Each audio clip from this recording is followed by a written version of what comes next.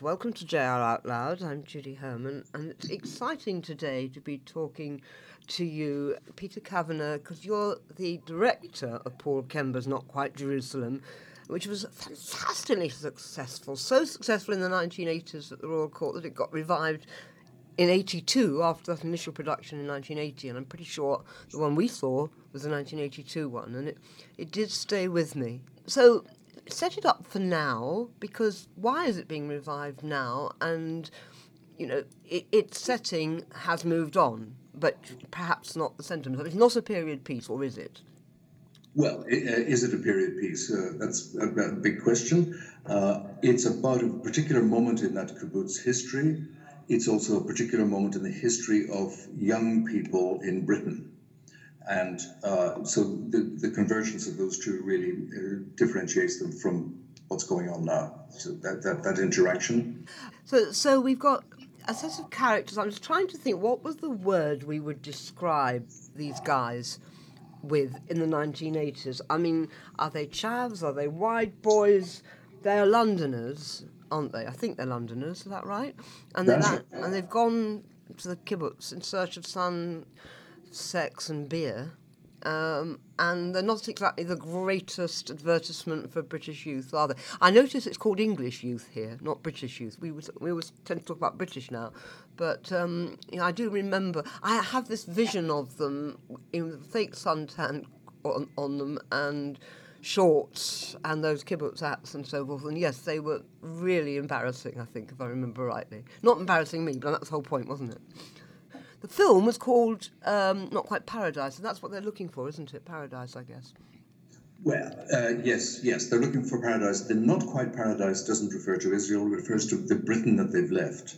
And to be even handed about it, as the play is even handed, and not political, I have to say, it deals, there are two characters who are utter chavs, wonderfully chavvy. One of them is a more intelligent and learns from the experience. So that learning from the experience is a very important part of the play. But two of them are, one is a Cambridge dropout, and the other is a young woman, kind of failed artist, kind of woman with the same identity problems that all these young people have. Very much the youth of today in Britain, a sense of despondency, listlessness, no future, sense of, where is it all going to go?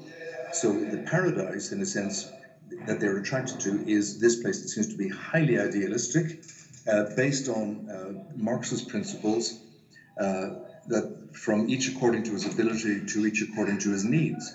And that's literally a Marxist principle, a highly feminist culture that there was. It looked after women, the kibbutzim, and it was socialist in the extreme. It was just the most amazing.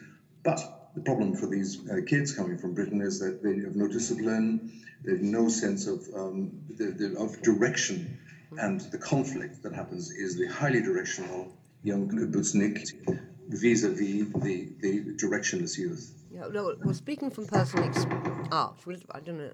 That's not someone knocking on the door, is it? No. I think you're getting ready, aren't you, for your get-in, so it's probably noises off. So I was going to say, from my experience of kibbutzim, yes, there was knocking on the door, Boker Tov, good morning, at about 4 o'clock in the morning. So that I have to say, not a British standard time. Not really, no. Not a time that one sees terribly often unless you're a bird watcher trying to catch the dawn chorus, which I am now, but I certainly wasn't then. And I was there with my boyfriend, so it's not unlike all this. And yes, one's abiding memory was of very determined, yes, very socialist young people, of children in the nursery, babies, childcare was communal, yes, so that led to equality. It was a very, very different. It was a culture shock, a terrible culture shock. And yet, being up a tree on a ladder picking apples all day. And then, in actual fact, we had to go in, I say all day, you had to go in until 11 o'clock in the morning. It was too hot after that. And I think we see that in the play, if I remember rightly, that the afternoon is the sun around the swimming pool, because there's nothing else. You can't be out in it. And I think that's what they're living for, isn't it?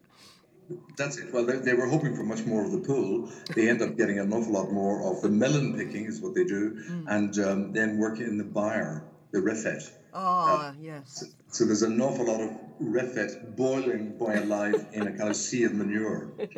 And the reason I'm laughing is that our daughter went on a scheme called Schnupp, which is a year out in Israel, and she worked on a kibbutz for a large part of that year exactly in the river, exactly that. Yes, Milking, yes. she learnt to milk a cow. Yes, a lot of that. Yeah, Yeah, so I think that's what they're doing, isn't it? Yes, and sorting the wheat from the chaff, as I think you were saying, something like that. yeah. The equivalent of the Second World War land girls, people displaced from the cities, suddenly finding themselves in the country and coping with this terrible rurality. Yeah. I can't remember how long were they having. How long had they signed up for? How many months? I think that was a kind of an open. They could, but I'm not an authority on that. Yeah, no, I mean, yeah. So, but they're not having the ball that they wanted. But would you say though that they do come through a sort of learning experience, or do they just are they just going to land up the same as when they went?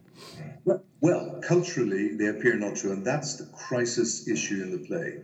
The play is about will these young people, will they partake? Israel was 31 years old at this period. It was desperate to attract and absorb cultures and information from around the world. So it welcomes these young people in, but there's a big resentment because, frankly, it was brutally tough. And they were living, the food was pretty awful, and the hours were long. So the young people were hostile and they didn't respond. And so, in the sense of learning, for some of them, there's not much happening. But the crucial thing is they commit a terrible offense and they are forgiven. And the learning is the learning upon which the kibbutz was based, I think, which is forgiveness, loving, understanding, generosity. So, And it's what makes it such a beautiful play. yeah, it's interesting, isn't it, though, because you were saying it's not really about Israel, but Israel is there, and you are going to attract a lot of Israelis from Britain, and a lot of Jews are going to come and see it, and it is not at the moment. It's not the lens we're seeing Israel through terribly much, is it? It's hard for me to remember what it was like. At this period, it was. At this period, it was generous, loving, and welcoming. I do remember. I remember talking about the food. We used to call it TCP because it was tomato, cucumbers, and peppers. That was about it, really. And that was breakfast, and I think it might have been lunch and dinner as well. There was an awful lot of that going on. So yeah, but oh god, it was so healthy though. I worked in the laundry as well as up the apple tree. Oh, nice, yeah. And it is, you know what, for a spoilt Jewish teenager, that is quite a baptism of fire, if that's the right expression, to land up doing imagine the communal laundry. So I sort of understand where they're coming from, but it's even more difficult for them because they're not actually Jewish. They just signed up for this experience, but they do get to meet one. There's at least one Israeli in it, or a couple of Israelis in it as well, aren't there? There's a guard and a girl. Tell me about the Israeli characters as well. Let's talk about all the characters, because she has a relationship, doesn't she, with one of your... Well, yes. What happens is the young Cambridge dropout develops a relationship with the tough, single-minded, very earnest, as they both are, kibbutznik. The young woman, the young kibbutznik, she's very earnest and a very determined person. He's coming from a different perspective. The question is, can they reconcile? Right? Can the two cultures, or is the damage in Britain so great? Is he so damaged by his experience in Britain that he simply won't get through this? Yeah. So, what is it about Britain at that moment that was damaging? These young people are quite poles apart, aren't they? One's a Cambridge dropout and the others are from London, probably from the East End. Yes, but they both suffer the English malady, which is that post-colonial. To forget, it's not so long since the Second World War. The Labour government, for which there have been huge hopes, is now in disarray. Callaghan is bringing ill MPs out of hospital to vote in votes of confidence. I remember. So Britain is just about to get Thatcher, right? So the Labour government is literally on the floor. It's like that great boxing match at the weekend. You know, they're wiped out by the Tyson Fury of the Tory party. Yeah, I love that. Sorry, I'm a big fan of Tyson Fury, even if not of boxing. So he was an Irish gypsy, of course. I do love your metaphor. It's brilliant. Thank you. Anyway, that's so. Yeah, it's very hard to remember that this is before Thatcher. Yeah, so they're already, as you say, totally demoralised. Then I can see that. Yes. They're very, very demoralised, and so they're looking for this other option. Yeah. This paradise. Yeah. Jerusalem. In many ways, that paradise syndrome thing has been. People have looked to Jerusalem itself. Actually, that's probably why it's called not quite Jerusalem, for some sort of paradise, haven't they? You know, that some ideal. I mean, now I don't think we would, but yes, I think you're right. That then, and Israel did seem to be this extraordinary idealistic place. It did. But at one point, one of the characters turns and says, "You think this is paradise?" I think there's a sense of foreboding that things will change. In the way that in Britain they have changed, and Britain is now in a kind of swamp. This very vibrant culture will change and become something very different and less giving. Yes, because it was particularly left-wing at that point, and now we know it's incredibly right-wing. I think the American influence is enormous now, so instead of being a sort of flat, even society, it probably is hierarchical more than it was then. So I don't think it's just the kibbutzim that were as I say, idealistic. I think the whole society was more than it is now. I think the reality check in Israel has caught up. So actually, can you just nail for me what year this is actually set in? Because it's probably a bit earlier than the year I saw it. It's the 70s then, yes? Well, it appeared on stage in the Royal Court in 1980. It was a huge hit. Yeah, I'm just wondering if it was set a little bit before that. But it obviously took a few years writing and then a few years setting up. So we're talking probably 76, 77. Yeah, because he went to a kibbutz, didn't he? Paul Kemper, the writer, actually, he is speaking from personal experience, which I think is great, because he actually had gone and done his kibbutz thing. He had worked on a kibbutz in 77, so that's why I'm thinking it's just a little bit before, isn't it? It's around that time. So does it have, for you, that ring of authenticity? Complete. I mean, it's virtually a documentary of his time. It's a document of a two particular cultures in complete opposite gyres, interacting, and the clash there, and the rich things that come out of it, and a very, very moving story. It's the most beautiful play. We really, really want people to come and see this play. We certainly will. But can I ask you, I mean, sort of probably you need to go back to rehearsal now, or we won't have a production to go and see. Why now? Can you say why, apart from it being really good, why would you revive it now? It's a 40-year-old play.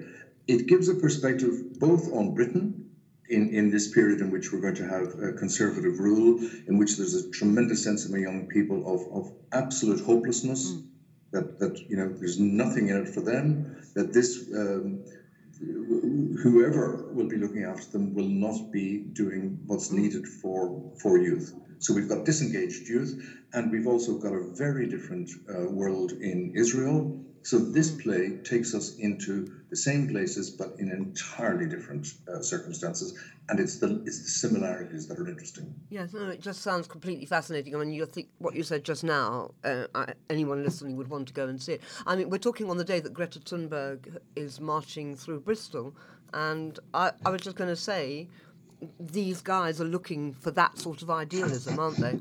They're looking for the idealism that Greta Thunberg is trying to offer us now, aren't they? The way forward. I think more the reality check. It's as if Israel was the Greta Thunberg of the 1980s, I suppose, something like that. So, absolutely, that's absolutely the case. Yes, it's a place where everybody is ideologically driven, highly socialist, highly feminist, and highly disciplined. Yes. Okay. Well, look. I think it looks to me as if you should be back at rehearsal now. Is that right?